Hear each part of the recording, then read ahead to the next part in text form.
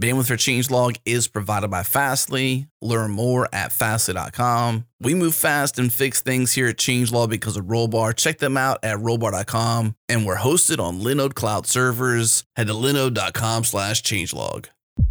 This episode is brought to you by DigitalOcean. DigitalOcean makes it super simple to launch a Kubernetes cluster in minutes. The DigitalOcean Kubernetes platform empowers developers to launch their containerized applications into a managed, production-ready cluster without having to maintain or configure the underlying infrastructure. They seamlessly integrate everything with the rest of the DigitalOcean stack, including load balancers, firewalls, object storage spaces, and block storage volumes. They even have built-in support for public and private image registries like Docker Hub and Quay.io. Developers can now run and scale container-based workloads with ease with the DigitalOcean platform. Learn more, get started for free with a $50 credit at do.co/changelog. Again, do.co/changelog.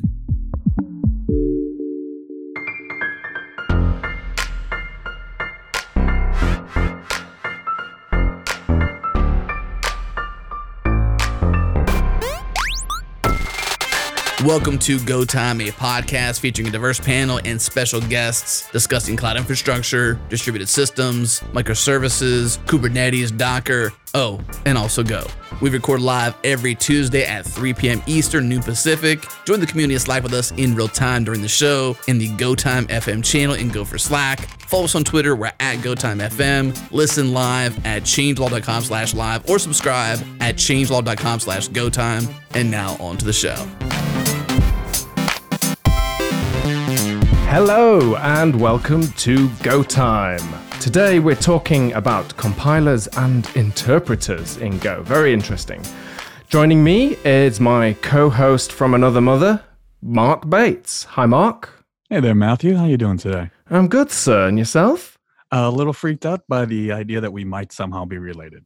Okay, well, I said another mother, so you've not paid attention already. Well, it's not a great start. There was still a relationship implied. Yeah, I don't know how comfortable I feel. Thank you, that's lovely. We're also joined by Tim Raymond. Hello, Tim. How's it going, Matt? Good, how are you? Yeah, I'm pretty good, thanks. Today, by the way, is Tim's birthday, everybody.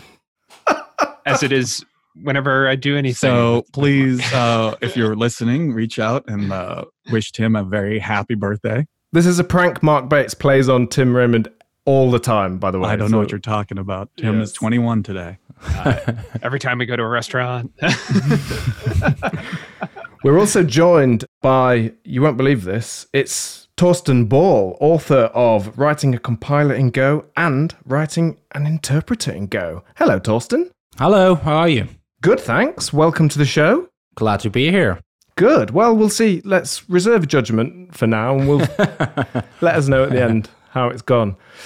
So, let's jump in. Let's talk about it. We're going to talk about compilers and interpreters. First of all, for anybody that doesn't know what that is, maybe we could start off with, what is a compiler? What does it actually do?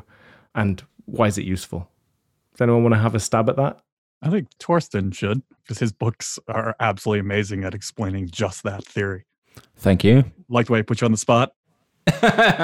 Yeah, I was going to say the answer is not that easy, as in, it depends. It's all blurry, but I would say the easiest explanation for what an interpreter and a compiler is it's the implementation of a programming language. It's how you make it exist. You can think of a programming language, you can define it to the last detail, but it still doesn't exist. It could only exist on paper or in theory, and you need to implement it. And you can implement it by building an interpreter or a compiler.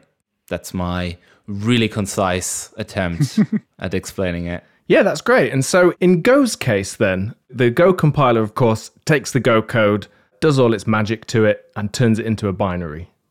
Right. Yeah. Right. Yeah. And a binary is made up of what? What is actually a binary? Another programming language is in a binary, and that is then interpreted by the computer, by the CPU. So it's, as they say, machine languages all the way down, I guess. Yeah. But yeah, the end goal is you want to talk to the computer, and you want the computer to understand you. And when you, let's say, get the computer from the factory, it only speaks one language, and that language is the machine language that, differs from computer to computer, from CPU to CPU. AMDs speak a different language than ARM CPUs, for example. And in order to not have to talk to the computer in machine language all the time, which is really detailed and really low level, you implement another language in this machine language. So you say, okay, if I give you this 5 words in machine language, do this. And then you kind of put together piece by piece another language on top of that. So you say, in machine language, I read another language from this file on disk and turn it into this other version in machine language. And then the computer can understand that. And, then you build your way up, and then you end up somewhere with Go or even higher, JavaScript in the browser or something. The interpreter book was the first one you did, right? Right, yeah. And in that, you actually implement the monkey language. Yeah. Tell us about the monkey language. The monkey language is called monkey language because the tiger language already exists. I had to come up with a name for a programming language, and the goal was to kind of have a language that has a bit more meat to it than, say, most example languages used in tutorials, blog posts, whatever. Most of the time, they have a Lisp, parentheses, and they lose 60% of all readers at that point. And then they lose another 20% of readers when they say, let's skip parsing for now. Since we have a Lisp, we can just split the string on the parentheses or something, and we don't need a parser. And that kind of cuts short on a lot of the stuff that I wanted to learn about when I wanted to learn about programming languages, for example, parsers and how they work. And the language that I wanted to build and then, dissect or teach in this book should have more details, like curly braces. Back then I thought, curly braces, this is, a real language, I guess, not a toy language. Yeah. Now I think differently, but it should look like a real language, like proper indentation, function, like the keywords, indentation, braces, parentheses, and so on.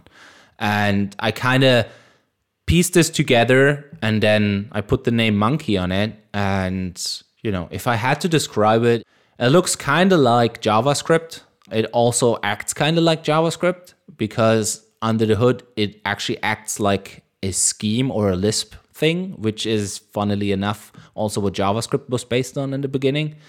It's a really small language that has basic data types like integers, arrays, hashes, strings. It has functions, first-class functions, higher-order functions. I don't know what else off the top of my head. Has a macro system in a separate chapter. Yeah, I named it Monkey because I do like monkeys, I guess. And so it's great for not just learning about interpreters, but the fact that you actually implement the real thing, I think, is a great way to learn. But of course, the skills are transferable, aren't they? That's the point. Once you can do this, once you can build an interpreter, then you can use that skill to solve other problems. And Mark, you actually did that very thing from Thorsten's book, didn't you? Yeah. So I think there's even a quote on on the website of the book. I think the book is amazing. I'm famous for saying, don't have a CS degree. I'm not a computer scientist. I have a degree in music. So the idea of things like parsers and lexers and tokens and interpreters and stuff, that kind of knowledge was far above my pay grade in terms of just even coming close to understanding it. So when I saw that book, I was like, okay, let me kind of give it a whirl. At the time, we were having problems with templating in Buffalo too. So I was kind of getting at my tether with some of the other stuff that was out there. And so I was hoping to even just understand what they were doing so I could contribute back to some of these other things like Raymond, for example, no pun intended, was like a weird kind of mustaches, handlebars kind of implementation, wasn't it? Yeah, no relation to me. Yeah. They like to use panics instead of errors. Right. Nice. It was wonderful. So I read it and I'm like, well, I have no hope of actually kind of understanding this, but let's see. And what I loved about the book was it was like right from the beginning, very small chunks, easily tested. right? Every bit was TDD through the entire book. And by the end of the book, I felt apparently overconfident because I went and built Plush, right? But I went from having no idea how these things worked or even what they meant to having a basic fundamental idea, at least, of the theory and what was happening. And when we talk about pegs in a little bit, having this information from Thorsten's book and understanding it that way, and then kind of going to pegs, which kind of make a high-level abstraction around parsers, which we'll talk about a lot. At least I then understood. So just understanding the theory, I think, is an important part. Even if you're not going to use these tools, like, not everybody should or can build a programming language. Like, it's not for, like, we don't need a million. They're like routers. We don't need more of them. But we'll talk about the one I'm writing later. Yeah, thought we might. Well, that's the thing, isn't it? You feel like, when I first saw this, I thought, this is the most specific book that I could imagine. And I thought, isn't it too niche? But actually, templating is a great example of a case. There are a few other times that I've come across where I would have liked to be able to do these, and I solved it just sort of, again, not in the proper way, just kind of minimal effort to try and just get something to work. Regular expression type things. Yeah, although even, Yeah, I mean, like that. yeah, even that's Configuration files that people come up with. Yeah. I've seen that a lot. Right, yeah. And Matt Layer on the Slack, and by the way, if you're listening live, you can join the conversation on Slack. Go for Slack in the #GoTimeFM channel. Matt Layer there recommends this, and what he was saying is, after he'd been through the book, he then was able to go and sort of add new features to it and play around with it and change things and break things and things like this. And I think that, for the spirit of learning, that's a really appealing thing to do. So I love the fact that you would actually have your own implementation that you can then play around with. Yeah. The book leaves you in a good place for that too. It lets you it gives you what you need to go and break it further, like Matt did or like I did.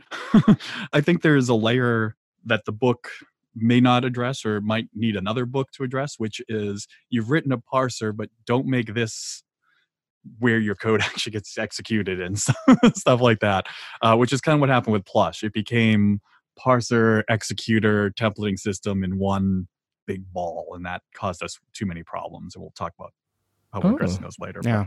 Interesting. Yeah. I can listen to this for hours. People saying how nice it was to read the book. Don't worry, I've also solicited a lot of hate. I just told you how terrible it was afterwards. No. You said how terrible it was what you did. But I didn't put this in the book. Yes, exactly. The second one even, introduces like a bytecode, so there's a neat separation there. I guess. Anybody who knows me, Thorsten, will tell you explicitly have to say, Mark, don't abuse this technology, because I will. Try not to release this as a package that's going to end up as a dependency in lots of Matt Ryer's projects. I wanted to go back to, the starting point here, that was, you start out thinking, this is really specific. How can I possibly reuse this knowledge?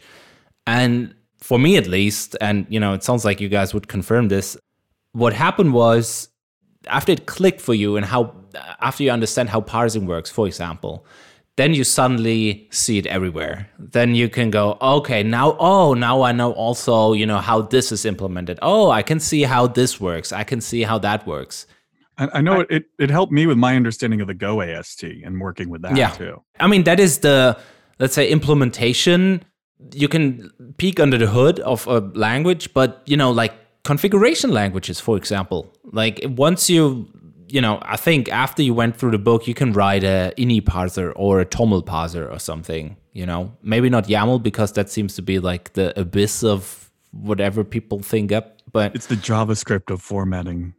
JavaScript of configuration files. So you suddenly see all of these different things as problems that are now solvable. Like your reach gets much wider. You can suddenly implement stuff that you didn't even maybe dare to think about implementing before. Just to give you another example, configuration files was one, templating languages, queries. Like if you're writing a sort of, let's say, database, not everybody does this, but database, for example, has queries, needs to parse the queries, needs to put them in some kind of structured form to interpret or compile or whatever, do something with them. At work, for example, I work at Sourcegraph. We build a search engine for code, and you can search for code and you put in queries, right? So these also need to get parsed. And then you send them to a database, and that also parses the queries. And I looked at the code of how this database does it, and it's surprisingly similar, right? In the end, it's a bunch of functions that build up a tree, so to say, and then it gets interpreted. And before I got into parsing and parsing programming languages, I wouldn't even know where to begin with that.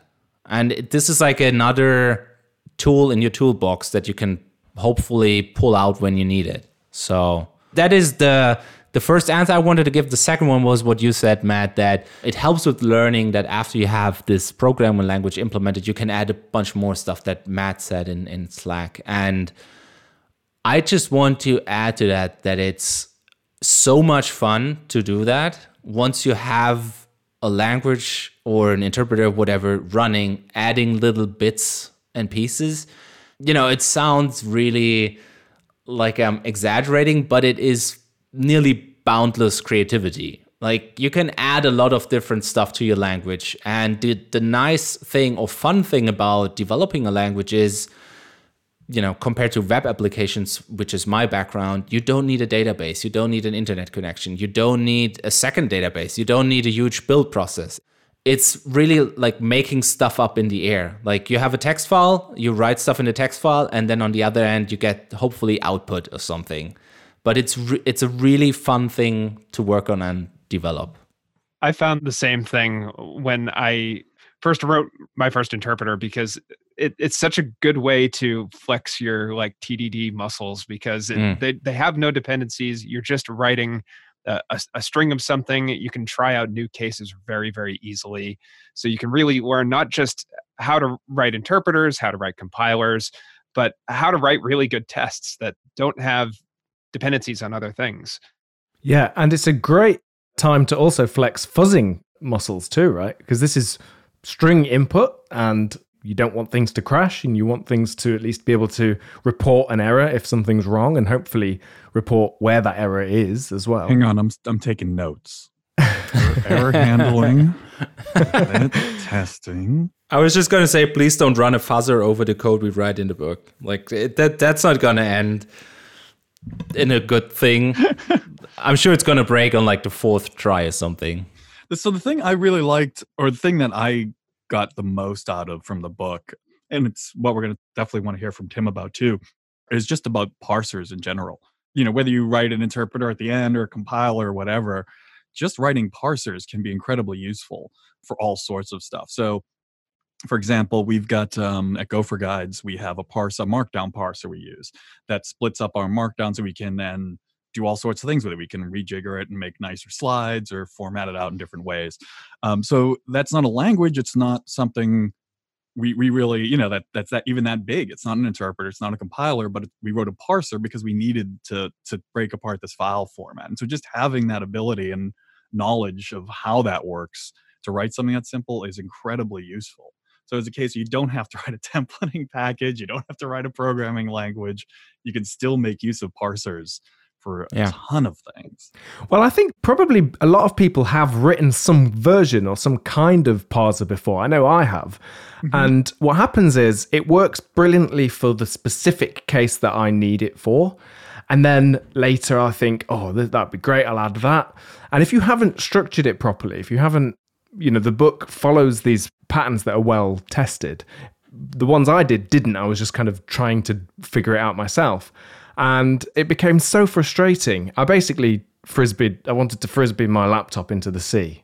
That's how bad it was. So having the actual structure properly, you know, parsing properly, like simple things like knowing when you're in a string, like, because things change when you're in a string. Yeah. You know, so things like that, which if you're just splitting strings and doing some basic parsing, just sort of hand coding it, that's the stuff that gets really tricky. So yeah, I love the fact that these are tried and tested techniques, and they're now available to everyone. in Thorsten's book.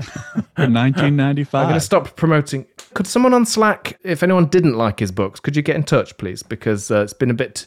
We want to make sure this is a nice, balanced show. Well, you can throw shade at me if you want.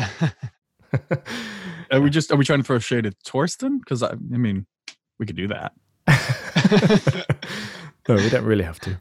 Oh, that's a drag. Can we talk about pegs? What's pegs? I think we should talk about pegs now. Yeah, I think that was a good. That. We talked about parsers. I think that's a great introduction, and I'd love to hear Thorsten's take on them as well. Tim Raymond is with us. Tim will be speaking next week at Gopherpalooza. By the way, I'm doing Matt's NPR voice. This trying to fit right in there with him. So Tim will be presenting next week at Gopherpalooza, where it'll also be his birthday, and he will be talking about pegs, which are parser expression grammars. Correct, Tim? Yeah. Why don't you tell us what that holiday treat's all about? So pegs, as Mark said, are parsing expression grammars. It's a language for building parsers automatically. It's a way of doing code generation. If you've read any other kind of like parsing stuff, you might have heard of things like Bison and these other kinds of parser generators.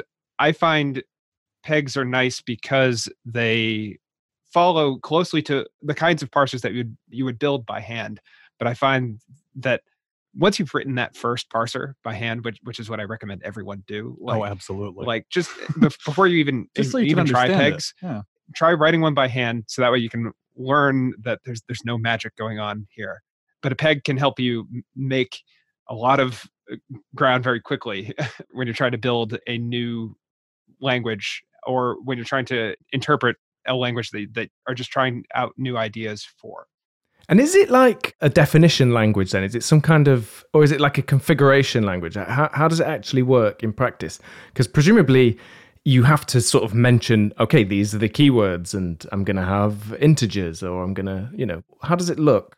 Well, so when you're writing out a parser by hand, you would ordinarily draw out the grammar like, okay, we have a document and it's composed of like multiple different statements or something like that. Pegs let you actually just write that string out. Like document produces like multiple statements. And then when that rule actually matches, then you can run some custom Go code for that section. So it allows you to have these little hooks into different parts of where the grammar matches different things within the text that it's processing. Right. So maybe kind of give a visual thing. So let's say... Mark, it is a podcast. Please remember that. I know. Sorry. Okay. Well, my doodles are apparently not going to help anybody in the audience. Let's try to do a mental... Also, please put some clothes on. We're going to learn in a safe space here, Matt. Yeah. Okay. Learning in a safe space. Okay, I'll be quiet then. Close your eyes, light a candle, and picture mentally in your mind an empty.peg file. No, but what you would do is in there, like, so if you take, say, the idea of declaring variable, var a int, right? Let's use something that we all kind of know, right? Var a int, in that peg file, you'd say, okay, well, if I see this, I'm going to define a keyword called var, and if I see that and it's followed by this set of alphanumeric characters, let's say, right? A through Z and 0 through 9, then that is, what we can constitute as an identifier. Then you have an int, right? Afterwards, the type. So you would write out a thing that says, I'm going to create a var rule, and it's going to look like this. If it sees the word var, followed by what I declare as an identifier match, followed by a type match, followed by a new line, right? That rule is going to get matched. And in that rule, you do something in Go. Right? You return something. So you'd probably return like something that handles variable declarations in your language. Yeah, you could return a struct, you could log something out. So if you were just building a tool that could highlight things, you could print out the thing that was even matched with different highlighting. You have access to what was actually matched by the peg. So at that point, you can do anything that you want, really. Do they get difficult to follow, though? Do they grow quite big, quite quickly? They can, and we've actually been working on a newer version of Plush. We have we, Tim? So you're really just stealing my thunder? Yeah, okay. I did. I stole your thunder. I'm sorry. And in so doing, we found that Mark found that it's probably better to try to move as quickly as possible out of the peg into actual Go code, because it is generated code. So things like Go imports don't exactly work like at all. So to have certain facilities that were used to writing Go code, we've just found that it's useful to have like certain support Go files along with it. So unfortunately, when you're writing these pegs, all you get is empty interfaces, right? So the rule matches, and what you're given back is a bunch of empty interfaces that represent the matches of that rule, right? And so since you write these things in a .peg file, it's not a Go file, and it's just poor to work with, right? So you kind of have to immediately take these empty interfaces off and do something with them. That's probably the biggest downside I've found with them. They can get a bit hard to follow. Like you just sometimes get a bit lost in the details, but overall, each rule itself, if you break down and look at a rule, they're very, very simple and they're very well defined, right? If you see if followed by parentheses, followed by this stuff in the middle, it's these things, right? And handle it this way. And it's remarkable how, like Tim said, how quick you can make progress with it. So it just outputs text then? The peg doesn't know that it's Go it's generated? The peg is text, yeah. And then you run a tool like Pigeon over it, and Pigeon ironically parses the peg, and then it spits out a .go interpretation of that as a parser. Oh. I mean, it's giant and it's huge and whatever. It's auto-generated code. It's auto-generated code. Now, I've heard that it's not as good as the one you would handwrite yourself, but I know it's better than the one I would handwrite myself. Yeah, it depends whose hand it is. Well, that's exactly it. I think, I think Thorsten will agree, understanding these things is great and knowing them is very useful, but we're not all language designers. Yeah. And we're not all parser experts. And and unless you want to be, you're not going to be. Yeah. Right? Tim said this as your first parser, he recommends you write your own. And I 100% agree. Mm-hmm. As in, when I was looking for, Googling how to write a parser for a programming language or something, you will find people saying, don't worry about it, just use a parser generator. Or something like Yak, Bison, Antler. All of which I couldn't understand, by the way. Exactly. That's what I'm about to say, that I understood your book. I did not understand those. What these take as input is a grammar, like, BNF, backwards now form, eBNF, the extended version of that. And I found it really hard to just write a grammar like this or even understand what it does or what it should do without having written a parser. But once you wrote a recursive descent parser, you look at these grammars and you go, oh, now I can see how you can create, the parser from this. And then you kind of cherish what it abstracts, basically. And then you can get into this whole, like parsing, the theory of parsing is a whole world unto itself. And I dare not enter it or speak about it. Yeah, but you do a great job of explaining it in human terms in the book, though, which is it's like I said, I just said it, unless you want to be an expert, you're not going to be. It's no good for dogs, though. You wouldn't recommend it if a dog. My dog loves it. I've had dogs write me emails saying Ringo has written like 4 languages now. The dog can't stop himself. He's crazy with the book. He's got the compiler book in his crate at night. He's just flipping through it with a little pause. Most dogs like the second book much more. Yeah, I would agree. He went for the compiler book, totally. I don't know why that is. Something about the bytecode, maybe? Ooh, he's done a joke. Thank you. Dad Jokes 101, everybody. That's a good joke. Brilliant. Thank you.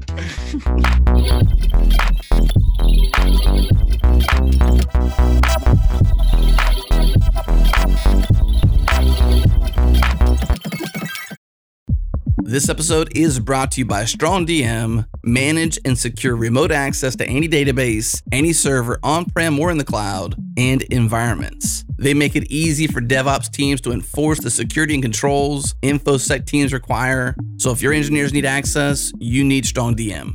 So what can StrongDM do for your team? First off, more control, less hassle. Grant or revoke access to any database or server in one command. Use your SSO to manage access to every database, every server and environment. Second, total visibility. StrongDM upgrades your audit logs, log every permission change, every query, every SSH, and every RDP command, and know who issued those changes. And of course, faster SOC 2 compliance, easily enforce access controls, and instantly answer auditors' questions. Head to strongdm.com/GoTime to learn more and request a free demo. Again, strongdm.com/GoTime.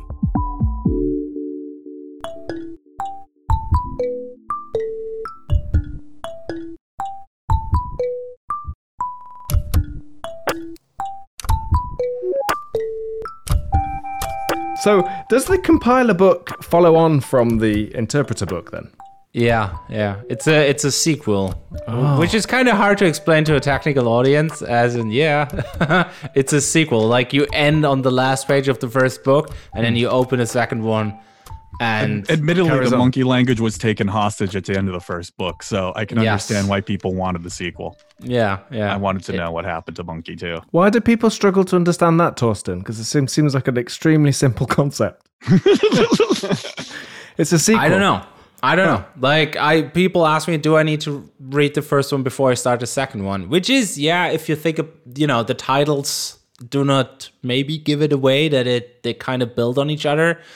But they do. They use the same code base. And, you can read the second one without having read the first one. But what you then have to do is you have to treat the things we built in the first book as black boxes, which is kind of not what the books are about. You can read the second one and say, okay, they apparently have a parser here. They have an AST package. They have object model or something. I'm going to ignore this and just focus on the bytecode and the VM.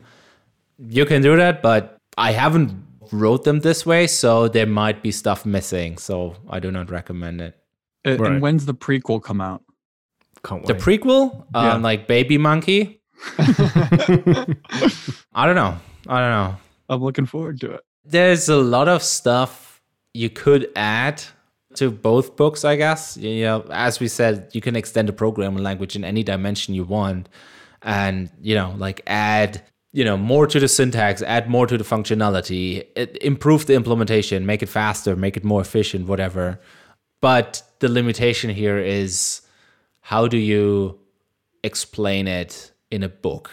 Like when I started writing the first one, I thought, I'm going to do interpreter and then, VM bytecode in the same book. And then I started writing, and then I realized I'm not going to make it to the end of this. What are you, the Stephen King of technical authors? Turn out a 1,000-piece masterwork. Yeah. Part one. And at the end, it's just a giant spider. Yeah. It's a real letdown. So the compiler book then, it takes the language. The language can be interpreted from its text. So there's input that is text, gets interpreted. So then you understand what that says. And so then what's the process then for that to turn into something that can be executed and compiled, or compiled and then executed? So let's go back to what I said earlier about computer only understands a single language. And the goal is to, have the computer understand what you're saying. And just as with humans, and I know I'm stretching this metaphor a bit, there's two ways to kind of make someone understand the language they don't speak. You could, for example, listen to what another person is saying and write that down and translate it into the language your friend can understand, and then pass that on to them, and then they can read it. Or you can, translate on the fly, interpret, so to say, and just listen what the other person is saying, sentence by sentence, and then, speak it back to your friend. If we translate that on the computers, interpreting means taking another language the computer does not understand as input, and depending on what is being said, you execute or you immediately run the things this language tells you to do in a language that the computer can understand. I don't know if that makes sense, but it's kind of what's happening. And when you compile, you actually translate. You take the input and translate into another language and then pass that on to the computer. If you compile a Go code to a binary, that's exactly what happens. You take the Go code, the compiler takes it in and produces machine code the computer and the operating system can understand. There's a bunch of different Go REPLs, I think. There are a bunch of them. Yeah. And what they do is, well, I'm actually not sure how they implement it, come to think of it, but what they could do... I could tell you how a lot of them work, which is to compile and run on the back end. They take the statement, compile it, and run it. That's exactly what I didn't want to hear to explain this. Because you could, since Go is a compiled language, you could, some limitations aside, you could just as well interpret it by reading it line by line and then, the next line says, format print line or something. Let's print a line instead of translating that into another instruction that tells the computer to print a line.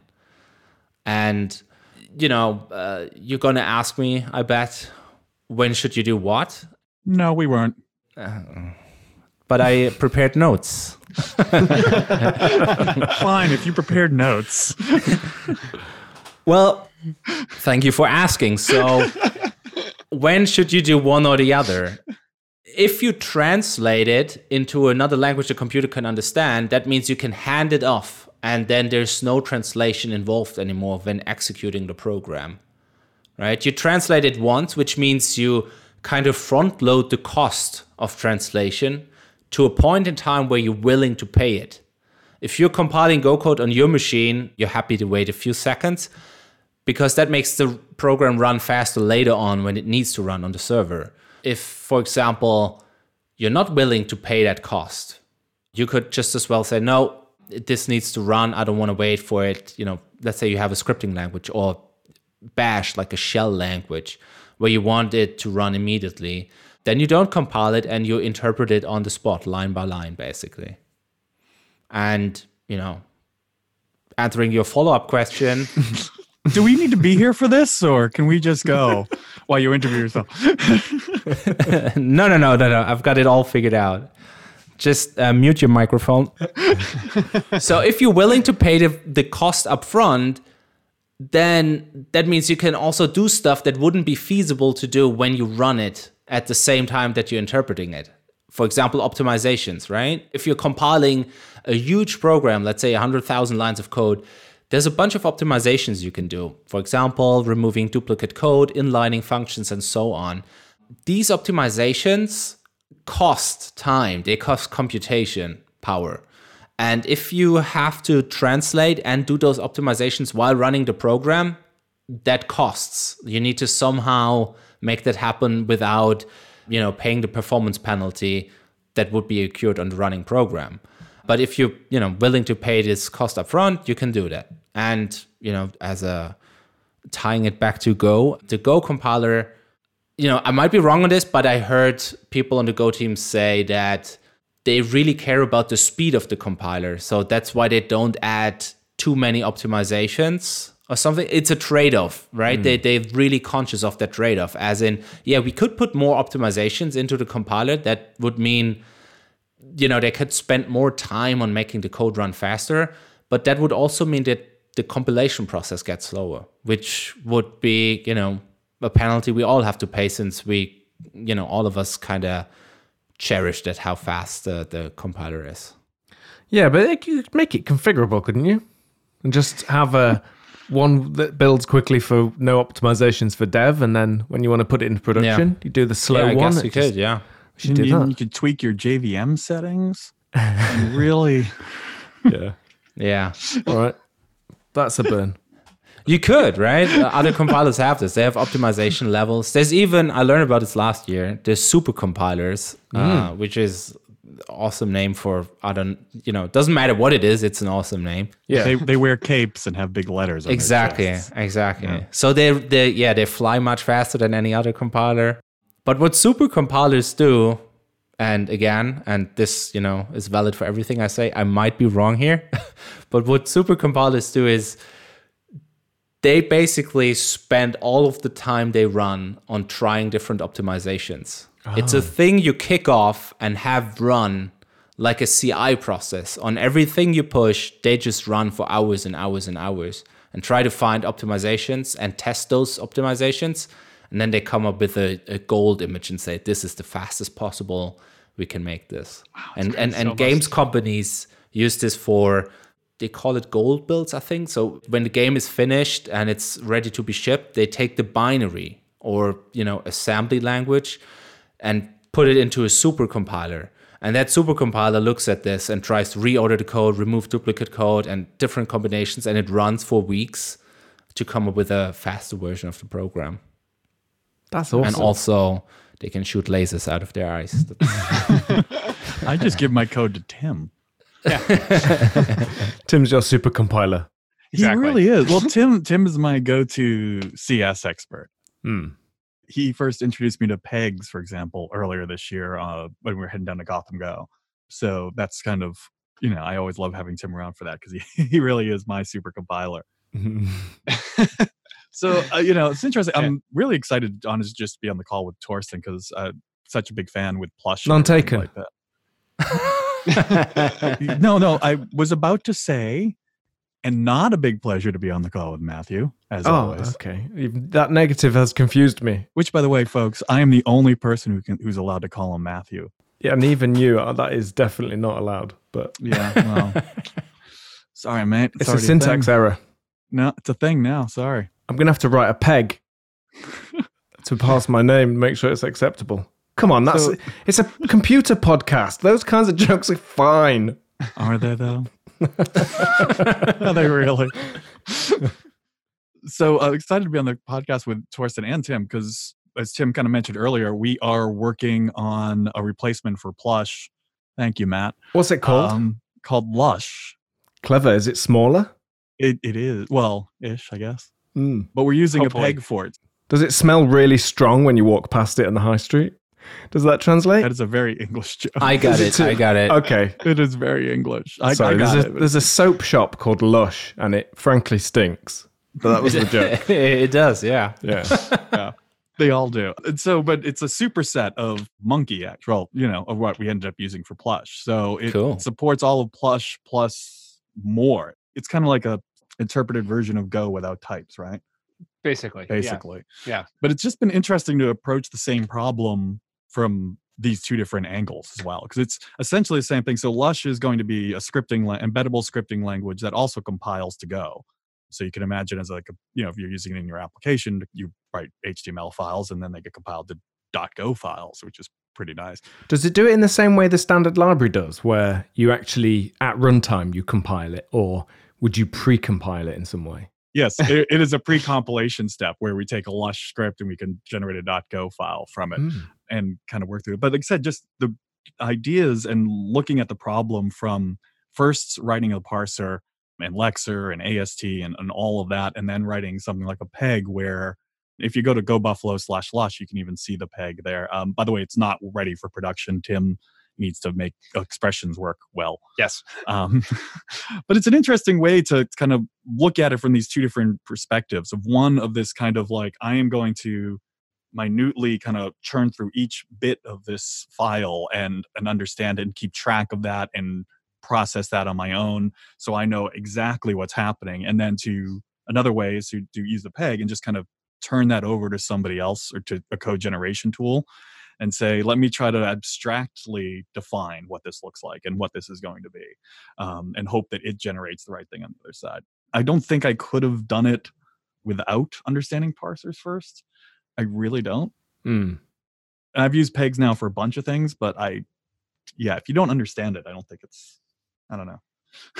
Tim, you sell them. It would be a much slower process just because, just like Thorsten was saying earlier, you can really appreciate what the auto-generated code is doing for you because it's doing it in such a way that you're basically generating your own recursive descent parser. So you write these in like a recursive descent way. And yeah, so without like the prior context of having written one, you would be reading a lot more documentation than you would otherwise have to. But you also have the compilation step in it, right? As in, if you output Go code. Oh, that's a different thing. That's just a benefit of this language that we're working on, the tool that we're working on. That's just one of its features. But I mean, you said I couldn't have written this without understanding parsers. Mm-hmm. And my question would be, do you think you could have written it without knowing anything about compilation or kind of getting into this topic? So I know nothing about compilation. I see. Question answered. Yeah. I haven't read your second book. I'm not going to lie to you. I said that at the very beginning of the show, so I don't feel bad about that. I didn't read the second book. So again, Lush is an embeddable scripting language. One of the things that it looks so much like Go, because Monkey looks an awful lot like Go if you took away types in a lot of places.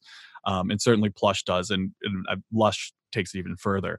So to take that and to generate Go from it is not all that difficult. It's just a matter of kind of implementing the right formatter, right print package to just say, okay, this is an if node.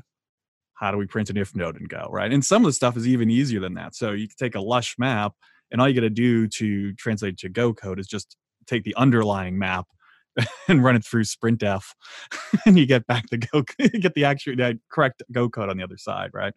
So that's one of the features coming out of it. But it's not a proper compilation step because it's another code generation step. Yeah. And then that obviously would get compiled. I mean, you could say most code generation, it does look a little bit like compilation, especially in this case, because we're transpiling, I think is probably the word you'd probably want to use, isn't it? You can transpile it to Go. Is that right? It's all compilers to me. Yeah, it's compilers all the way down. Yeah. I think the compilation distinction doesn't hold up for longer than 2 minutes in any conversation. Well, like you said, everything eventually has to get compiled or transpiled down to a language the computer can understand. Yeah. So Go eventually has to be transpiled down to that or compiled. It's like, yeah, I agree. I never understand which words to use. You kind of touched upon what I was getting at, that you said, it's just printing stuff. It's just formatting stuff. And I feel this is the same thing that Matt mentioned earlier about parsing, where you start out writing your custom thing specific to your problem. And then once you know kind of the general or more abstract pattern behind it, you can enhance that and make it better and make it work for more use cases. And I had the same experience with compilation, where you start out, oh, wait, I just have to walk along these nodes and just print stuff. And then, you go from there, and then you realize, oh, instead of printing stuff immediately, I should probably turn it into another thing, another data structure that I can then reorder more easily or something. And then I can turn this into something else. And only then I will, output strings. And then suddenly you have, invented an intermediate language and a proper compilation step or something. There are all sorts of stuff. Yeah, I came across, kind of working on this as I'm working through the Go step of all this. And it's things like, for example, Lush or Plush, whatever, can have unused variables. So can't Monkey, right? And unused variables are fine. They're not fine in Go. So how do you output that into some Go code without knowing if the variable is going to be used? Nice, yeah. Later on, right? So let me guess, you print the variable and then immediately do _equals that. You're variable. looking at the site, aren't you? No. Is that it? Really? I can see the reflection in your glasses. I hope not. But that's exactly what we do, right? Yeah, we'll declare the variable and then immediately do underneath it _equals a, right? And then that, nice. So you can't just say, oh, I'll run it through sprintf all the time, because like I said, there are these moments where if you just printed it out, it's valid Go code for that one line, but not valid in a bigger context. Yeah. Do you do that for every variable you come across, or just outputting the Go code right now? Yeah, that's what I'm doing. Again, that part of it's not finished yet. It's going to be the end goal, I think. Because I was going to say, if you can detect which one's not unused to output the _equals that, you can. Then you're already there, right? You can already there, omit it. We almost could if we had like another intermediate layer. No. You could. There you go. You could do a little data flow analysis. Called it. And No. Perfection is the enemy of progress, though. You know which book to read, Mark, right? Yeah, I've heard. Nice. I've heard good things.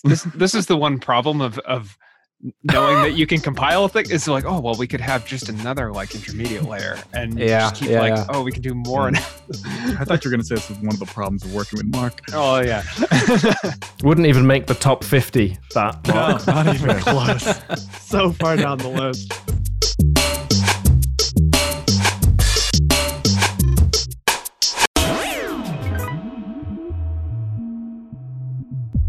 This episode is brought to you by GoCD. With native integrations for Kubernetes and a Helm chart to quickly get started, GoCD is an easy choice for cloud-native teams. With GoCD running on Kubernetes, you define your build workflow and let GoCD provision and scale build infrastructure on the fly for you. GoCD installs as a Kubernetes native application, which allows for ease of operations, easily upgrade and maintain GoCD using Helm, scale your build infrastructure elastically with a new Elastic agent that uses Kubernetes conventions to dynamically scale GoCD agents. GoCD also has first-class integration with Docker registries, easily compose, track, and visualize deployments on Kubernetes. Learn more and get started at gocd.org/Kubernetes. Again, gocd.org/Kubernetes.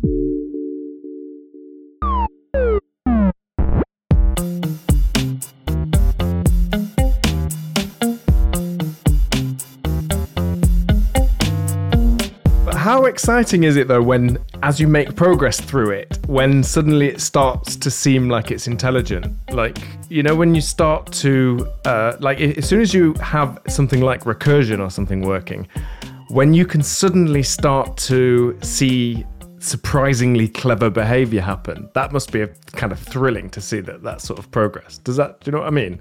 Oh, it's amazing. Yeah. Speaking between us, it's super exciting, right? It really is. Yeah. Matt, when I was working on Plush earlier this year, when I first started working, I was sending the text messages all the time going, oh my God, look at this. I can't believe I got this. Like, it has Go routine support.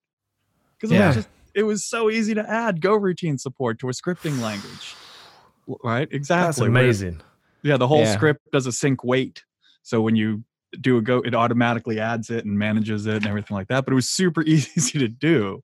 Especially with the peg, it was just looking for that keyword and then saying if it's followed by a function, do something with it. And the stuff you can do when you start learning parsers and pegs blew my mind. For me, that was when I had closures working. When you realize, now, it actually works. Like it's a step-by-step approach to the solution. Like you start out with functions, then you start out, functions are values, I can pass them around. And then you go, closures are functions that are passed around, but they carry the environment with them that they closed over. And once you have that working, you go, nice. Now I can, any scheme or list person will tell you, once you have closures, you can build object orientation or something. Then you can just, build constructive functions that return a closure that wraps around some state and, returns other functions and all of that stuff. And that's really, really cool. That's a lot of fun. Because it sounds so hard. It's kind of beautiful in how little you need to bootstrap a system. And I'm on the side, I'm working on a scheme compiler, a scheme to x86 compiler. And it's not nearly finished. It's endless, basically, but it can do a lot of stuff already. And it's really nice to see that there's certain milestones you reach where you can leverage what you built before. So you put in a few built-ins or primitives, equals, comparing stuff, type checks, and then you can build higher level constructs that leverage these things. And now suddenly you have much more functionality available. And then you can use those higher level contracts and build more of those. Yeah, exactly. And now I feel like I'm kind of close that if I put more work, / time into it, you could make it so that it can bootstrap itself, compile itself. And that is... Now we're talking. Only this group of people would have like a respect for, Imagine if the monkey language ends up being Skynet. That is literally all I dream about every night. When you're doing, so the thing, going back to pegs, because that's what I've been working with a lot recently. And we talk about closures. I found that because of the recursive parser builds, the descent parser, it kind of falls out. It's actually fairly easy to do this and kind of pass around these contexts. And for example, Lush supports var a, let a and a : equals, right? And they all mean different things. I don't think they necessarily mean that in the monkey language, but certainly in Lush they do. So, let lets you write over an existing variable or declares a new one in that scope. Var declares a new variable, but if one exists already, it errors, right? And then a : equal does the same thing you'd expect to do as in Go. But carrying around the information around with those and checking to see whether it's currently in scope or out of scope becomes so much easier. And it doesn't involve a whole lot of effort to start piping those sorts of things in. How do you decide about that feature then? Did that come, the two flavors of having var and let? Well, let was there to let people move from plush to lush. Right. So it's backwards compatibility. Yeah, it supports both like things like let. It also supports the monkey style for, which is like for parentheses or brackets, depending on which country you're in, variable in whatever. It supports that, but it also supports range statements, just like in Go, right? So, lush is moving more towards looking like an interpreted, not, dynamic Go versus what monkey necessarily was originally. But I wanted to make sure I could support all of those plush templates as they get moved forward. So yeah, understanding what those were, obviously a : equal and var just stole from the standard library, right? Like that's easy, but the let was a much more difficult decision and had to kind of look around and see what other people use for something like a let. I went with I can overwrite or set. That's what let would let you do, because var doesn't let you do that, nor does : equal. Yeah. Right. Yeah. So that's how I ended up with that's what let would let you do. And it fit best with what plush or monkey would do, which is pretty much let you do anything. Yeah. And it's funny, right? How seemingly tiny decisions such as these have wide-reaching consequences. And then you suddenly, feel how much pressure language designers are under when somebody opens a ticket and says, why can't you add this or something? And you go, but if I add this, that would mean, that you could also do this. And I'm sure, people well-versed in the theory of this can, come up with a formal thing and say, if we add this, it actually has these ramifications. But when you think it through manually, it's really enlightening to see, like, okay, if I add the ability to, define two functions that call each other recursively or something, then I can suddenly implement all of this and all of that. Or, delayed binding. Like you can call a function in your function that hasn't been declared before, which is what this, two functions calling each other recursively is about. Then, yeah, you can do loops basically or something in another function or return a function that blah, blah, blah. It's crazy.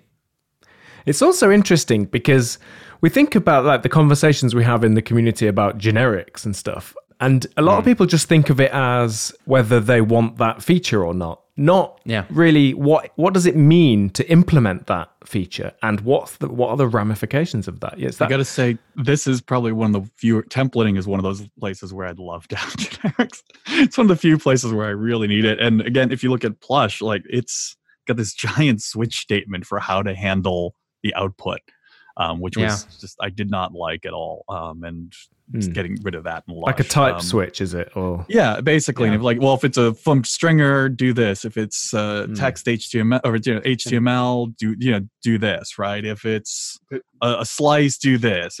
Just all of those. There's a few places too where we have to deal with like empty interface and then like a slice of empty interfaces, which we then have to like, Whenever you're dealing with parsers, and Thorsten will tell you, it's basically all empty interfaces.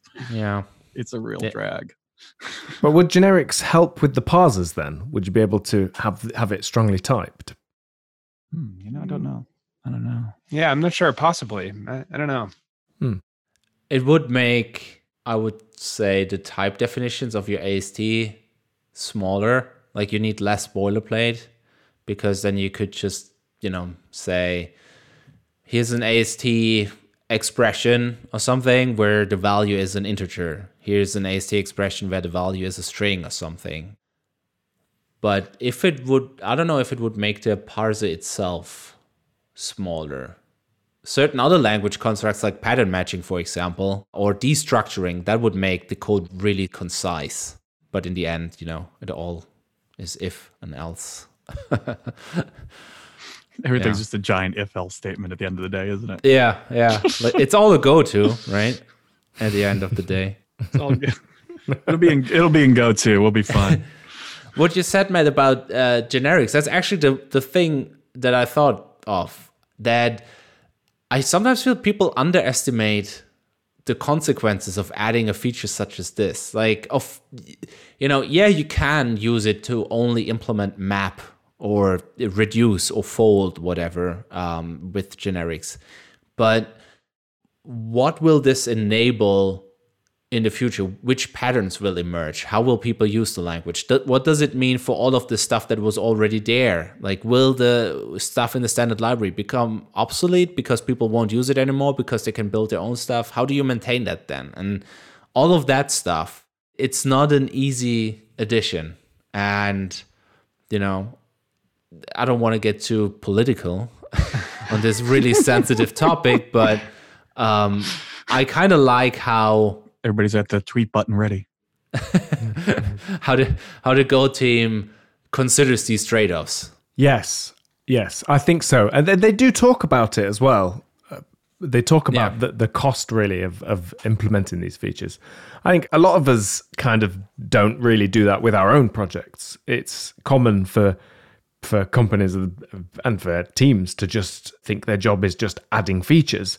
And there are consequences to everything you add into that.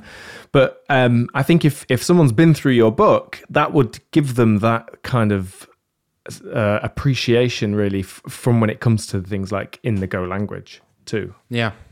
But also I feel in your daily work, most of us don't work on the parts of a system that are used by other parts. Like, you often add stuff to a system. You don't necessarily work like Mark on a framework or the underlying thing.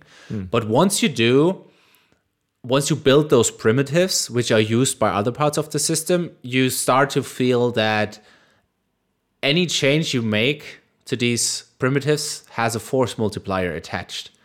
So a templating language, for example, like you have a bunch of built-in functions, for example, or functionality that comes with it. If you change just a tiny bit of it, you will see the changes amplified. But if you add features to a system and use primitives, you can easily do that, which is the beauty of a well-designed system, that, adding stuff does not have a lot of consequences for the rest of the system. But once you change the underlying layer, there's the consequences. Yes. I think we do kind of build almost primitive whenever we build an abstraction, which is something that we all love doing. It's programmer's best day when you implement something and think, I could do this in a slightly abstract way and unlock all this possibility.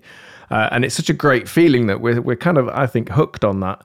And then when the second time comes along, it doesn't quite fit, but it's close enough. We'll just add a few extra. It's a couple of little tweaks. It's a little bit of configuration. Don't worry about it.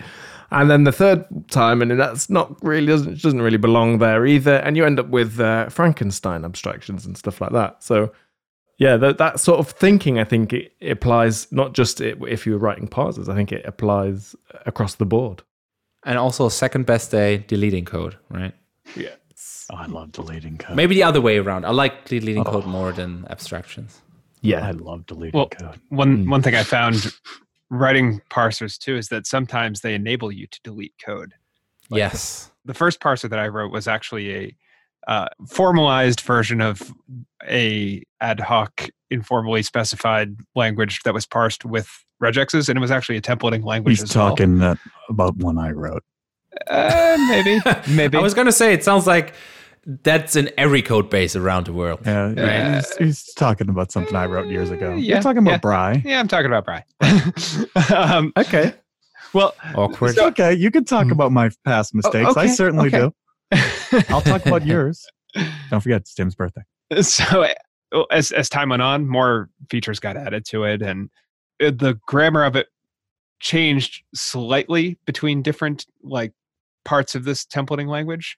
And so by writing a more formalized grammar of it, I could parse all of these things and then do almost something similar to Go Fumped, where I actually removed a whole bunch of things. And then I could just start deleting code from the official parser because none of those rules would ever match ever again. Yeah. But I also had complete control over not only the parser, the language, I also had control over all of its usage. So in contrast to most programming languages where you don't know how people might go to use it, if you do have control over every usage of it, you can have a great ability to change things. Yeah, you talk about the formatting. You're the one who actually even said it to me that if I use the peg and I lay things out in a certain way, then fumpting just falls out of it, and it kind of falls out of it automatically. So there's a lush fumpt tool that will fumpt your lush scripts, and it's super easy because these, you've got this nice node, you've got this nice parser.